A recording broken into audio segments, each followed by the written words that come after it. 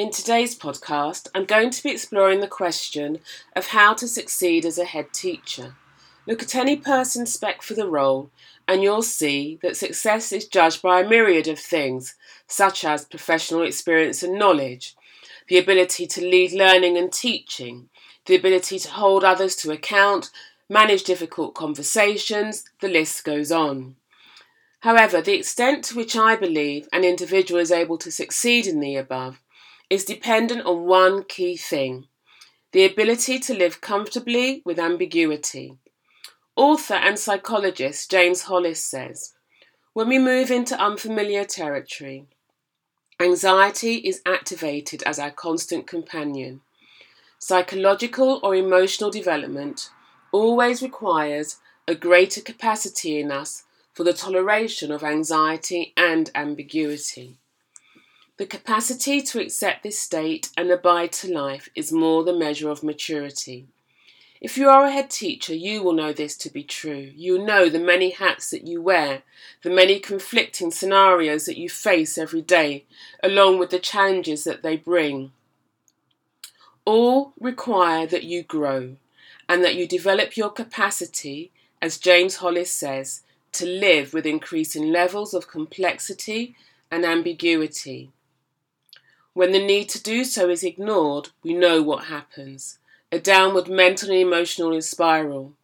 You doubt your capabilities, it becomes harder to think clearly, and you doubt your ability to make the correct decisions. So, to go back to the question we are exploring, how to succeed as a head teacher. What is it that heads need to do so that they can succeed and lead from places of deep certainty and confidence? It is my belief that heads need to create spaces in their lives in which they can explore the ambiguities and complexities that they face, and not only find solutions, but also find ways to make the complex simple. There are a number of ways in which this can be done. Today, I'm just going to give you 3. As I share them, ask yourself, how often do you do them? If any are familiar to you, and they are things that you already do, ask yourself, is there anything else that I can do to improve the way they impact on the way I lead and manage myself? And if there are some that you don't do, then just simply ask yourself, which one could I adopt now that would have the greatest impact on the way I lead myself and others? So here we go. 3 key strategies for helping you to succeed as a head teacher. Number 1, talk. But this just can't be any old conversation. It has to be one that is solution focused and helps you to come up with a solution that is right for you. Number 2, reflect. By reflect, I don't mean rumination or overthinking or chastising yourself. That's just simply morose. They're just simply morose, and in my opinion, just forms of self-harm.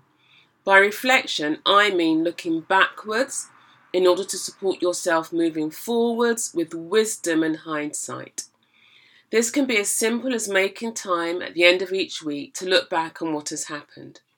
A simple structure can help. You can give yourself 3 simple questions to consider. 1, what were the biggest challenges this week? Now I know there'll be many, but see if you can narrow it down to just 1 or 2 that you really want to reflect on.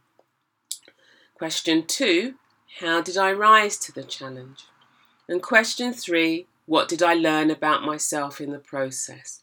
Just having these 3 simple questions to reflect on at regular moments in your life as a head teacher will really help you to understand how to navigate the complex environment that you're in. And finally, number 3 of the strategies is ask for help. Not always easy, I know, but you'll know that I think that it's one of the most courageous things any leader can do. When we ask for help, it's more likely that we'll experience a greater level of success than if we try to achieve something by ourselves. So there we are. Your job isn't an easy one. You don't really need me to tell you that. But if you lean into the complexities, pay attention to your own needs, and take time to process the ambiguities and complexities that you face, then you will find that it is a role in which you can succeed, and most importantly, succeed on your own terms. If you have found any of what I've had to say of benefit, and if you'd like to explore further some of the points mentioned in today's podcast, then please feel free to click on the link below to book a free Coaching for the Soul call with me. This call will help you to explore the ambiguities and complexities of your role. Find solutions that are meaningful for you. Gain a better understanding of what you need to do to maintain your confidence.